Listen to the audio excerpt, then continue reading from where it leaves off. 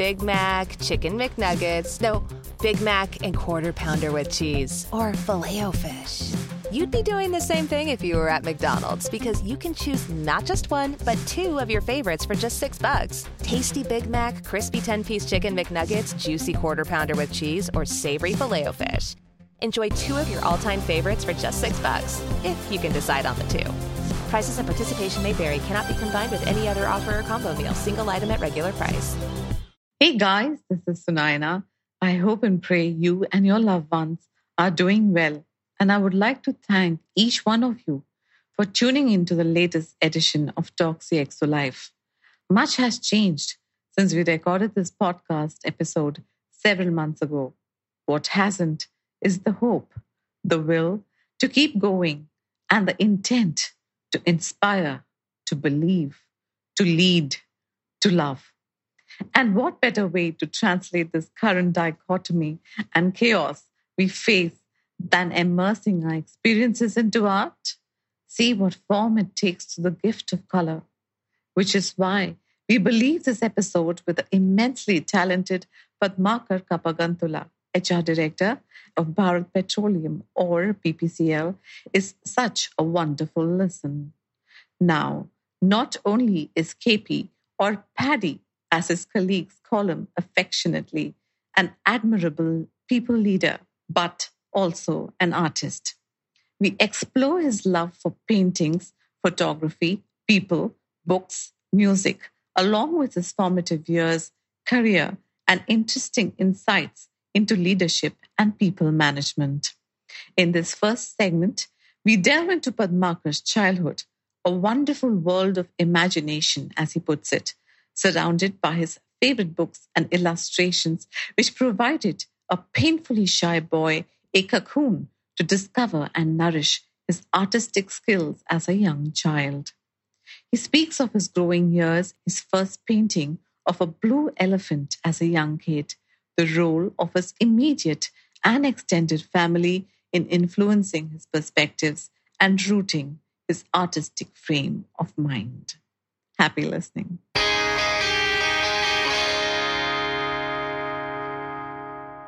Padmakar, hi. Welcome to Talk CXO Life. It's great to have you on our show. Thank you very much. Thanks for looking at us that way. Thank you. As you know, we showcase stories of business leaders who follow a passion outside of work. And there are three striking aspects about your story. One, the reason we're having this very colorful conversation, your talent, the way you magnificently put these wonderful, lovely pieces of art on canvas. Second, also, it's quite rare these days. You mentioned on your LinkedIn profile for an employee to have remained with an organization for for 3 decades plus, Yes, and that is also very fascinating. Coupled with, of course, you're an HR leader. And the third, your initiative to build, your team's initiative to build, passion, which we think it's commendable to have thought of such an unique concept, which I wonder how many corporates are really doing this, walking that mile and trying to engage employees based on passion and making those passion-based communities. And we'll tackle all of these various aspects on the course of our conversation. Now, to begin with, would you just share with us a little bit about your childhood? Who influenced you the most, and what are your earliest, memories, which you think might have shaped you, since you're an artist? Yeah. My memory runs very deep, and my earliest memory goes back to when I was 2 years old, so shockingly. So for a long time, I used to wonder if it was true till it was validated by my mother. Yeah, those things did happen.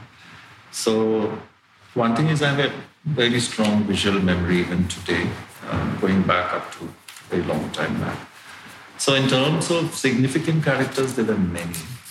But I think I must say that the most important of all these were my father and mother, very protective and very, very sensitive in terms of the way they brought me up. And both my grandfathers, they were very powerful figures by themselves, completely self-made, and they brought up the families from nothing to a lot of things, and very strong characters. I think somewhere that also played a very strong, significant influence. And there were many adults who were also very tender and caring in terms of dealing with me, because I was a very shy young person, child, at the same time shy of playing out, more an indoor character. But they understood my sensitivities, and then they were very sensitive in terms of dealing with me. So I'm very grateful to a lot of them in terms of having left their influences on me. So I could appreciate a whole lot of things about the sense of space, dignity, boundaries, and so what not to be was what I learned. And in the process of imbibing what I should be by picking up many things from them. Right. Would you say that when you begin as a child, you're an introvert, you spend a lot of time with yourself. Does that give an added advantage of perhaps knowing who you are and then figuring out the world through the prism of, what you see, and that kind of even enabled you to get that artistic bent of mind? Sure. In the school also, I used to come across a lot of bullies because I was not a big-built person. Right. I was very small, normal. So my brother was very protective about me, and then there were some other brother-like characters who were family, friends, children. And so therefore, I used to read a lot. And at my home, my mother and her father, they used to read quite a bit. So at an early age, I was introduced to a lot of adult literature of some kind, right, which was like O. Henry's stories, right, The Last Leaf.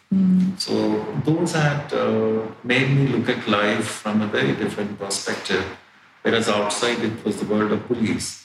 So in a way, you end up growing to be very idealistic in terms of what the world ought to be rather than the way it is. So it influenced quite a bit. Reading all the books, all the literature in Telugu and English. So these are the two primary languages I grew up with. I understand that, because I used to be somewhat the similar mold. I mean, not bullying or sorts, but yes, I was quite introverted. So what I would do is just keep on reading books, anything that would come my way. My mom's books, textbooks that used to be there. I used to read the late 9th grade literature, which was, Charles Dickens, Oliver Twist, all of those things. I think it gives you a very different view, right when you're young, that it opens up an entire world and perhaps mature a little bit more. And you're the second, I think, in the three. I was the middle child. The middle child. So, always has it rough, in a way. Middle children are like middle class. They're not really figured out either the top class or the bottom level, so you don't really know. But you're very right, because that time the Soviet literature was very cheap. Right. With very brilliant caricatures as well as illustrations. Right, illustrations. And books were not really available.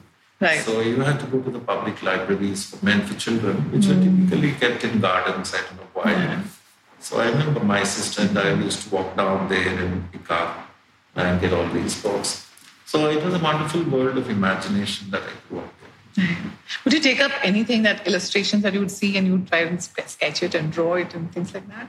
How did it begin, the whole fascination of drawing? I don't distinctly recall, but I recall one episode where I was, the neighborhood auntie kind of was admiring the goddess picture of Lakshmi I painted as a 4 or 5-year-old child, probably. Oh, okay. So they said, it's beautiful. No, I don't recall. I don't have that picture right now. And so then we had a family friend who was a very close friend of my dad and mom. So they used to go for all the movies together, the Western movies. And they used to bring books home about the movie, and they would read up and then go, so they would appreciate it better. So he somewhere, he was also introverted, and so he understood probably my position. And so I still remember one day he brought some paper and then Camlin watercolors and brushes and said, what it is. So I just opened and sat and painted an elephant and painted it blue. So I remember that. So, of course, that's some of the earliest. That was my introduction to paintings. And I had an uncle, my mom's elder sister's husband, who's a doctor, who was also self-made painter. I used to admire his works quite a bit. And he also used to encourage me to paint a lot. Wonderful. Oh, I forgot to ask you, in terms of the childhood as well, you were brought up, where were you born and brought up? Yeah, I was born in a town called Repale in Andhra Pradesh. It's near Guntur. That's my mother's place. And those days, childbirth used to take place in your mom's home. So they had a maternity room. So that's how it was. Um, we are Andhra people. So my dad was born brought up in Chennai. And he was a chartered accountant. So he used to work with TVS. So long time we were brought up in Secunderabad. And thereafter we moved to Chennai. And so that's where it is.